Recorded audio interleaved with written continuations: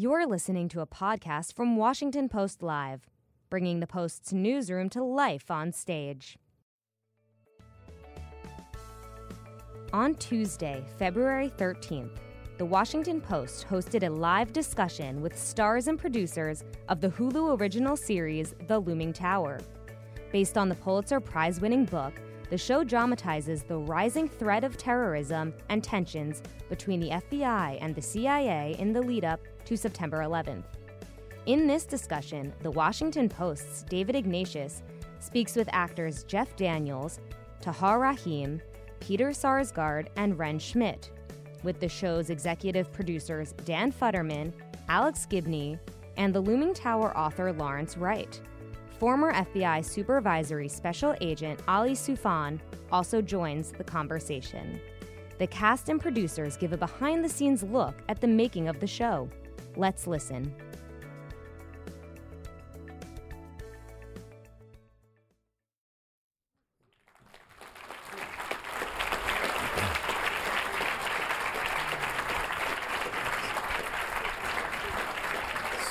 So, ladies and gentlemen, as the lights come up and the real people are on stage, I'm David Ignatius. I'm a columnist for the Washington Post.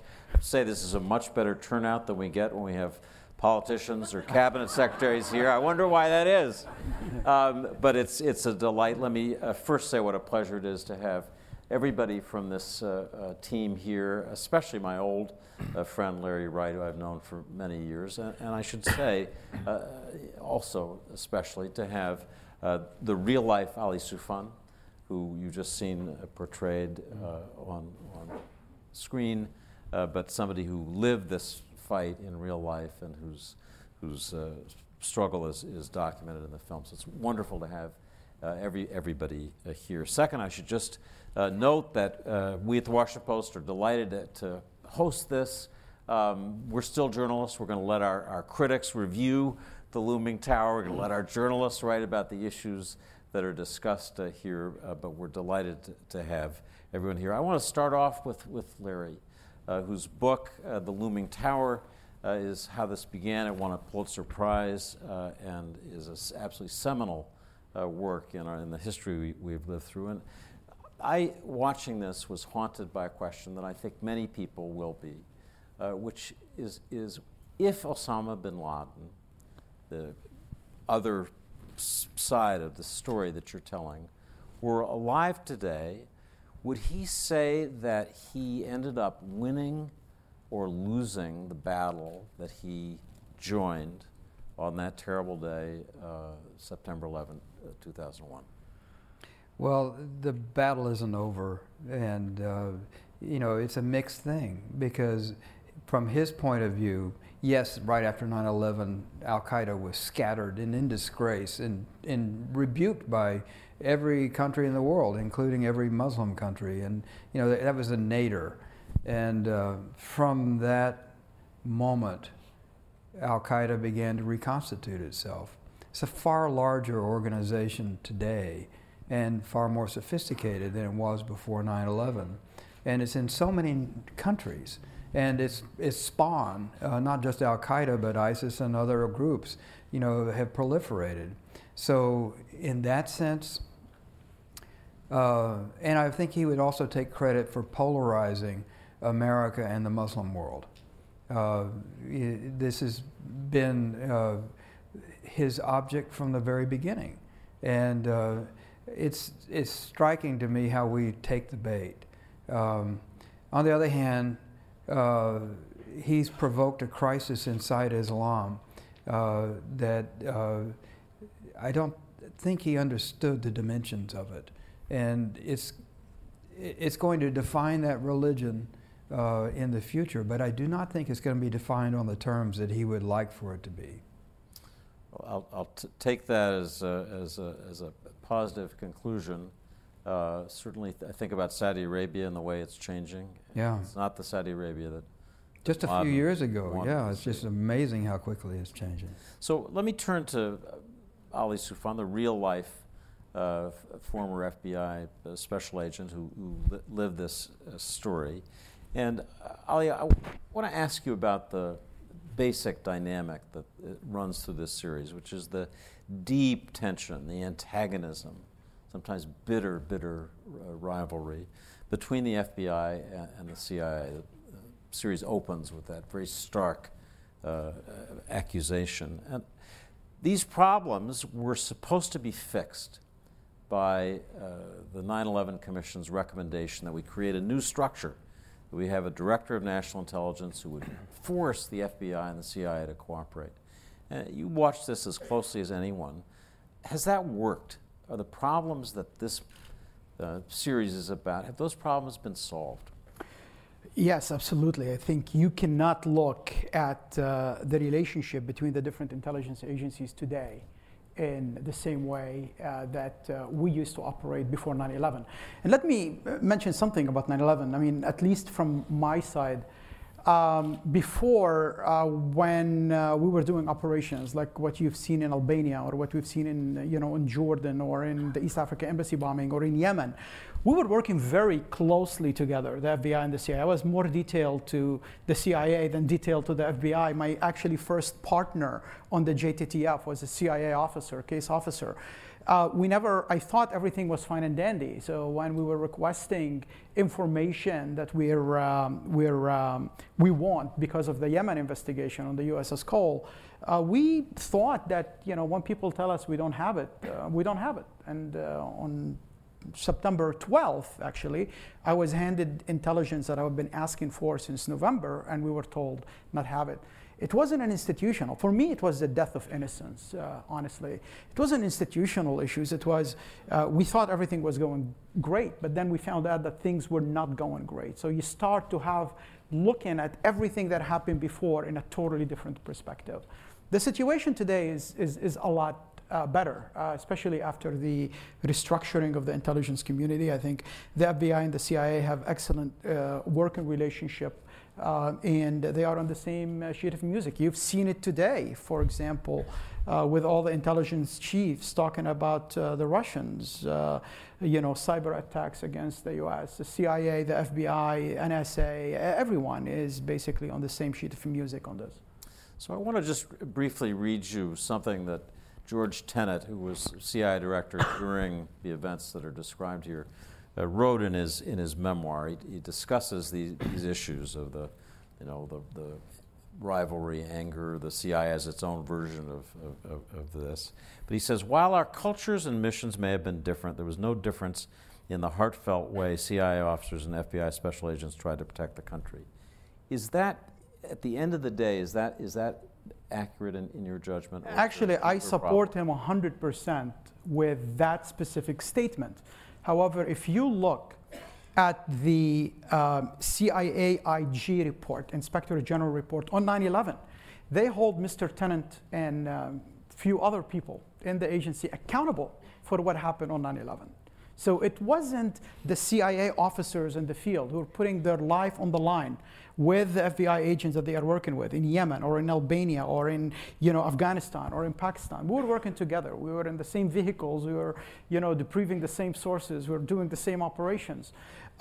It wasn't that. It was more a systematic problem at the top. And I think the CIA IG, I don't want to say what the FBI IG is saying about that, because you're going to say, well, you're an FBI agent, you're taking the FBI side. I'm talking about the CIA Inspector General report. In the declassified summary of their investigation, they found out, number one, that information were not shared with the FBI in a timely manner. And number two, the DCI, who is, I think, at the time was Mr. Tenet, and few senior members were to be held accountable for the tragic events that took place on 9/11. So I want to turn to Jeff Daniels. Jeff, as you've just seen, plays the person who is, in a sense, the dark hero of this story, the extraordinary FBI special agent in New York who was driven by this, but a swashbuckling. I don't need to tell the audience. You just watched Jeff play the role. I swashed a buckle or two. Yeah. So I want to read you something that appeared in the Washington Post's review of Larry's book. back in 2006 about the character that you're playing. A reviewer said, by all accounts, O'Neill was a larger-than-life figure, a Damon Runyon-esque person who J. Edgar Hoover reportedly complained dressed more like a mobster than a G-man. So my question is, how did you get your mind around playing somebody who looked like a mobster but was an FBI man and had this extraordinary, somewhat out-of-control personal life? Well, that was the reason to take it. I read the first episode. That's all I read that and committed because I'd never played it before. I didn't have a clue as to how to do that. You know, I'd never played a character like that, and I love the challenge of it. Immediately started talking to his partners, talked to Ali, talked to a bunch of his guys quite a bit, Mark Rossini, guys like that, who just went into here's where John was great, here was where he was weak, here's where he was a complete asshole, and here's where he is a hero. I mean, you got the full spectrum from those guys, and Larry's book, and the scripts, and you're going, okay, I think I can do this. And I jumped off the cliff, and then you get, you know, Peter, Tahar, Ren, you get actors who bring it. And now you can pretend you're in that room with them. You really felt as real as we could possibly make it because of all the research and then all the help you have from the other actors. So it worked. I didn't have a clue what I was doing, but it worked. Do you think, Jeff, that it would have taken an SOB like John O'Neill to have stopped bin Laden? I mean, as we know, O'Neill was in the end forced out of the Bureau. But did it take someone like that to try to make this work? He certainly tried, and he went there, and he turned over tables and screamed and yelled because at the end of the day, he knew he was right. Correct?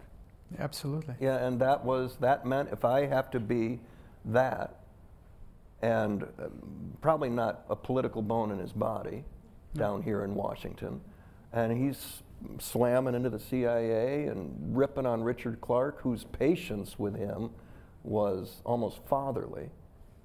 And yeah, Yeah. I could ask you what John O'Neill would think to see the FBI being pounded in public today, but we're going to... What would he say? He would say, you couldn't print it. I don't know. You're John O'Neill. Go ahead. So let me turn to the fictional Ali Soufan, who is Tahar Rahim, who's in our mezzanine tier here. So you had the opportunity to play this man.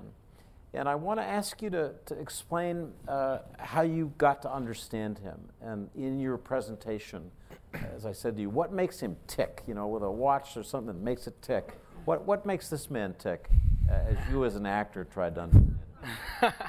It's hard to say.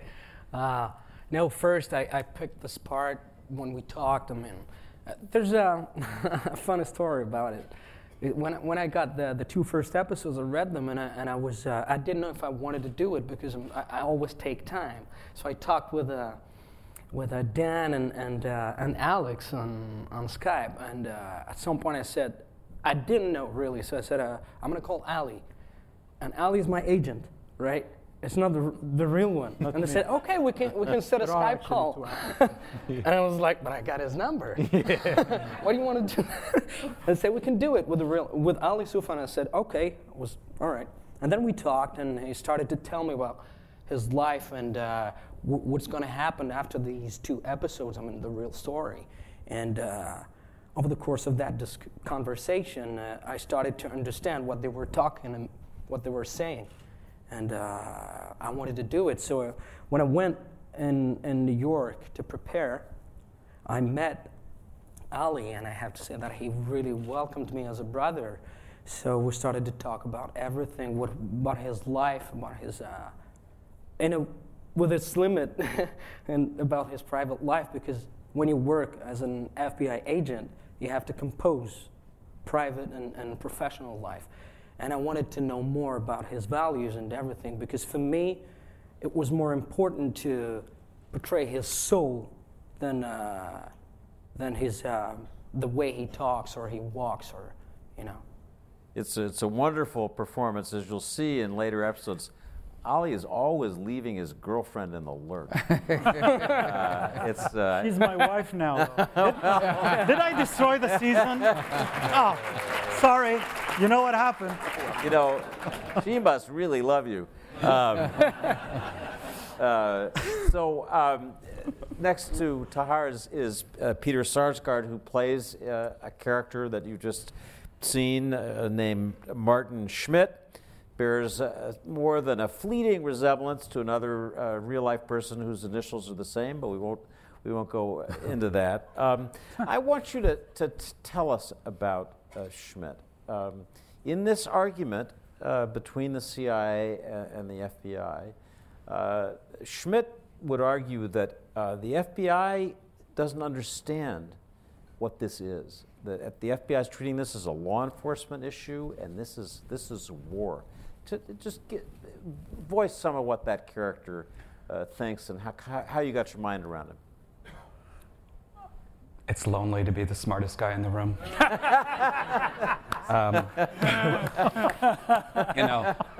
And I say that like I really do believe that that's the experience that I'm having, and a lot of it is that. First of all, if I share with the FBI everything I know, these people are going to go out and arrest sources, is the idea, or they're going to mess up the investigation. But it's also the sense of being someone who really is very, very, very intelligent and has acolytes. There are people around me reinforcing that all the time. They happen to be all women. Has his own separate place, Alex Station. So he's got his own little universe. And, it's like tunnel vision. And a tunnel vision that has a certainty to it. And so when anyone comes into that world, they're stepping into my universe, and they know nothing about it from my mind. So. Partly because you won't let them know anything about it. Yeah, but it's almost like the sense that they can't possibly understand it even. And he laughs. I felt that. Yeah. And sometimes it even feels like a burden. It's like, I think a lot of us in some small way do this, where we are the heroes of our own lives. And the story that you tell about your life from birth to this moment is a hero's journey. And maybe not all of us have that, but this guy really has that in spades.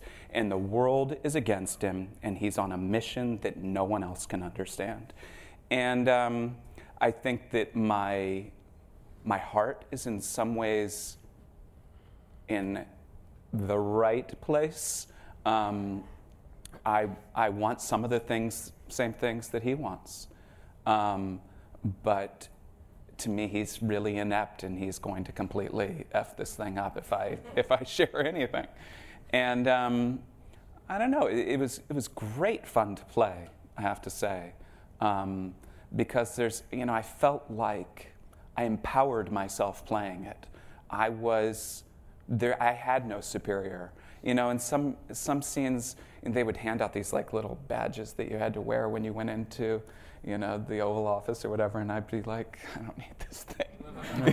I'm like, don't put any stuff on me. Or, I could wear whatever I wanted to wear. I didn't have to dress up for any scene. That's him calling now. But the characters that this is based off of have been much maligned. It's, and I've been given this task before as an actor to play someone who, on the surface of things, is, not a very nice fellow. But we're all born, we all die. And your job as an actor is to figure out why they're there at that moment and what they want. And I do believe that what he wanted was to be of use to his country. And I don't think he thought even that we should be in any of this. You know, I think deep down he was an isolationist, like someone else who supposedly is an isolationist who's running this country. But like that idea of like, well, we could just leave Saudi Arabia, we could just leave Egypt, we could just leave Israel all alone, come back here, mind our own business, and it would all be fine. It's one of the fascinating dynamics of this story is that the two people who see this coming, see the looming tower ahead, in Larry's phrase, Larry and I were talking about this earlier, really are your two characters, the Martin Schmidt character and the John O'Neill character. They each see the danger. They do very different things about it, but it's fascinating. So one of your acolytes, as you said, one of the people who is supporting you is played by Ren Schmidt. She plays a CIA officer named Diane Marsh. And I'm fascinated to know how you read into this role. Claire Danes, in another unnamed, I don't know what that series is called, has taught us that women are significant players in the modern CIA.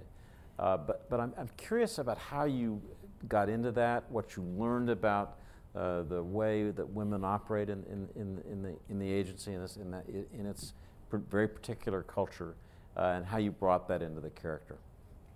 Well, for me, the first place I always start is the script, because that feels like that's my roadmap. So before I kind of go searching for ideas, I really want to kind of investigate and dive into what the character is doing and how they're behaving and how they're reacting to certain circumstances when they choose to speak, not speak. The fact that she has this almost worshipful way of interacting with her boss, because she sees his fearlessness, his clarity, his brilliance, and is fascinated by that, but also feels very much in sync with that. So for me, that's always the starting point. And then after that, it just felt like a headlong deep dive into research in such a way that I felt like I wouldn't feel like a fraud playing a CIA officer, which, I mean, I have to say, I think we all feel a fair amount of responsibility in telling the story and the gravity of the story. So for me, that was kind of paramount initially, was how do I learn enough to speak these words so that I can feel like I can imbue them with the weight that they are due. So that was really the beginning for me, but I don't have like a set idea of what a CIA officer should be, because I also feel like they're people doing a job, and I haven't seen Homeland, so I don't really have Claire Danes in my mind. I haven't seen Zero Dark 30, so for me it was very fresh, and it was about what makes a person in this particular environment who's female succeed, and very much have a presence. Like, what is that? So for me, those were all of the starting points, and at that point, I think you just jump off the cliff and you hope for magic on the day when you're in a room with other actors and that you can be open to what's happening. So it wasn't about an idea. Say just a word about your research. You said you did a deep dive and you researched. How did you do that? Did you hang out across the river at a certain... I got some binoculars. No. So Larry's book was the starting point for me, and then I read Steve Call's book, Ghost Wars, which I felt like helped me really kind of understand what kind of led to where Afghanistan was as a country in the 90s and what U.S. policy was towards Afghanistan at that time, what it was like to be in the CIA fighting the Soviet Union, during the Cold War, et cetera, et cetera. And then I spoke with a CIA officer she was an operational officer. So for me, I really wanted to understand also what was the culture, how do the two departments, or not departments, I don't feel like in some ways I still don't understand the terminology. How does the intelligence side, as far as an analyst goes, interact with the operational side? So it all kind of started there, and then it was like, okay, throw that all away now that you feel like you have like some kind of understanding, and just go back to the script and really like let go with this guy. So I want to turn finally to the two producers of this series, who with Hulu made it happen, Alex Gibney and Dan Futterman. And I want to ask each of you to just share with us what you take away from this story that you've been living with. I mean, Larry said in introducing tonight's performance that he thought this was the right time because 9/11 is receding. It's possible now for us to talk about it. It was too painful a while ago. But also there are a lot of people who don't really, who are so young they don't remember it. So Alex and then Dan, tell us what you take away from the project, what you think the lessons are. Alex? Sure. Well, I mean, one of the things that so intrigued me about this, and I'd worked with Larry together on a film about his one-man play, My Trip to Al-Qaeda, which was all about the writing of the Looming Tower, and what attracted me about that, but then particularly for this, was the idea of this story as an origin story. I mean, so much of our lives now are defined by the mess that has become the Middle East, and so much that we started, or that we were victims of and then reacted to. But if you look at the origin story, it's galvanizing and simplifying in some essential way that allows you to better understand where we're at in the present. That was one thing. I think the other thing too was that framing this story as a kind of conflict between the FBI and the CIA sheds a lot of light on some of the issues that we're dealing with right now in terms of people in the government who should be working together to solve simple problems have either political or institutional agendas that are preventing them from doing that. So for both those reasons, it seemed very present and also riveting in the sense that as an origin story, you could understand it better than you could by trying to come at it in the present time. Dan, let me ask you to address the same question. I want to add one more point to my set of takeaways, and it's really the most visceral one, which is whether you think at the end of this story that the truth is that 9/11 was preventable, that it didn't have to happen. It happened because of mistakes. Oh, I don't know the answer to that. I mean, I think that that families of the victims of 9/11 have been asking those kinds of questions for 17 years, and we try to answer some of those questions. And when they're not answerable, we try to ask those questions again, loudly and clearly. For me, that was not a primary interest in writing this. The primary interest was working with Larry and Alex, who I'd been a fan of for a long time, and telling these parallel stories of an acolyte and a mentor, but also telling Ali's story of a Muslim American hero, an immigrant from Lebanon, teenage immigrant from Lebanon, who would probably have a hard time getting into the country these days, and who is very possibly the most patriotic person I know. He uses the phrase all the time, my country this, my country that. I don't know anybody who does that. He's talking about the United States, not talking about Lebanon. And we tried to add in a story of a man who's trying to wrest his religion back from people who are trying to hijack it. And we added in, as he is doing that, an increasing devotional aspect, which Tahar has possibly a little bit more than the real Ali Soufan, and became an interesting thread to explore. It's a parallel thread that John O'Neill has, an increasing interest in Catholicism that he had left behind. Those are the things that interested me. Whether those are the takeaways that people have, I don't know. Those are, each of you made powerful points of the resonance of this story 17 years ago or more with what's going on now, the centrality of a Muslim American in the investigation, the difficulty then and now of making our government work smoothly.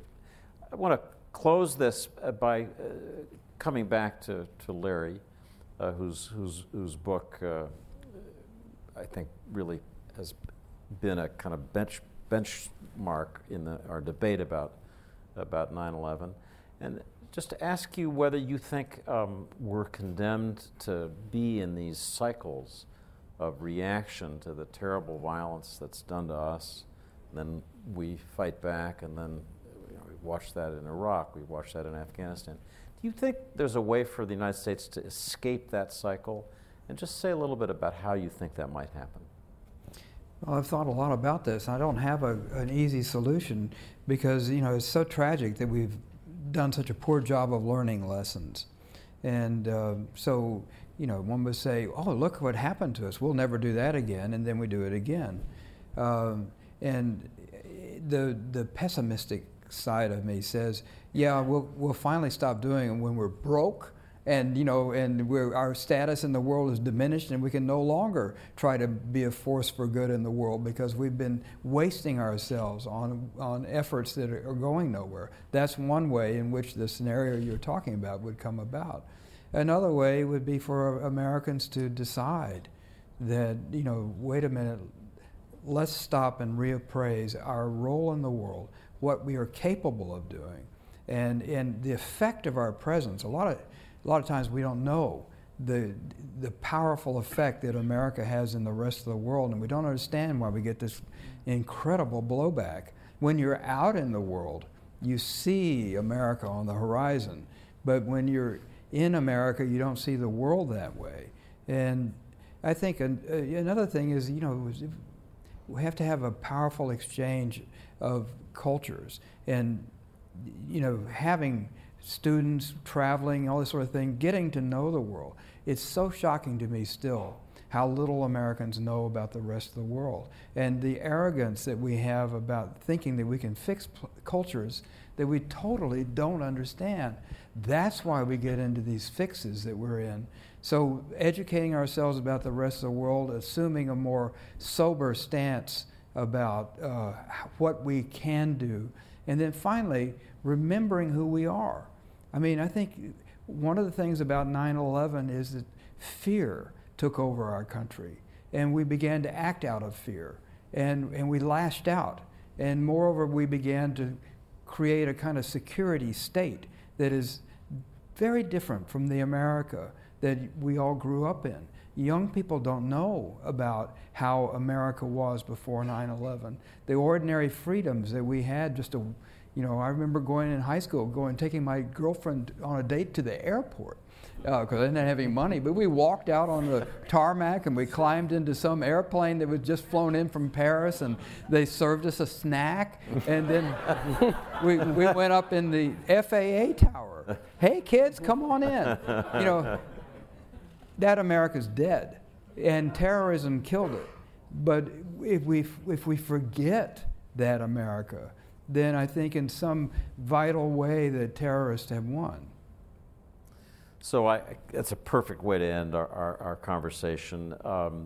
This is a show that will begin, or people can now that you've had the tease, now you can watch this story unfold. I just want to thank all the people on stage with me for being here tonight, the creative work they've done.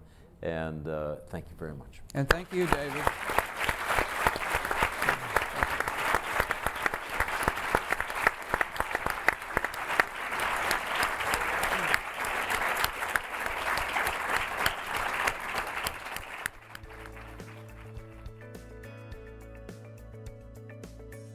Thanks for listening. To hear more interviews from this series and other Washington Post Live programs, visit us at WashingtonPostLive.com.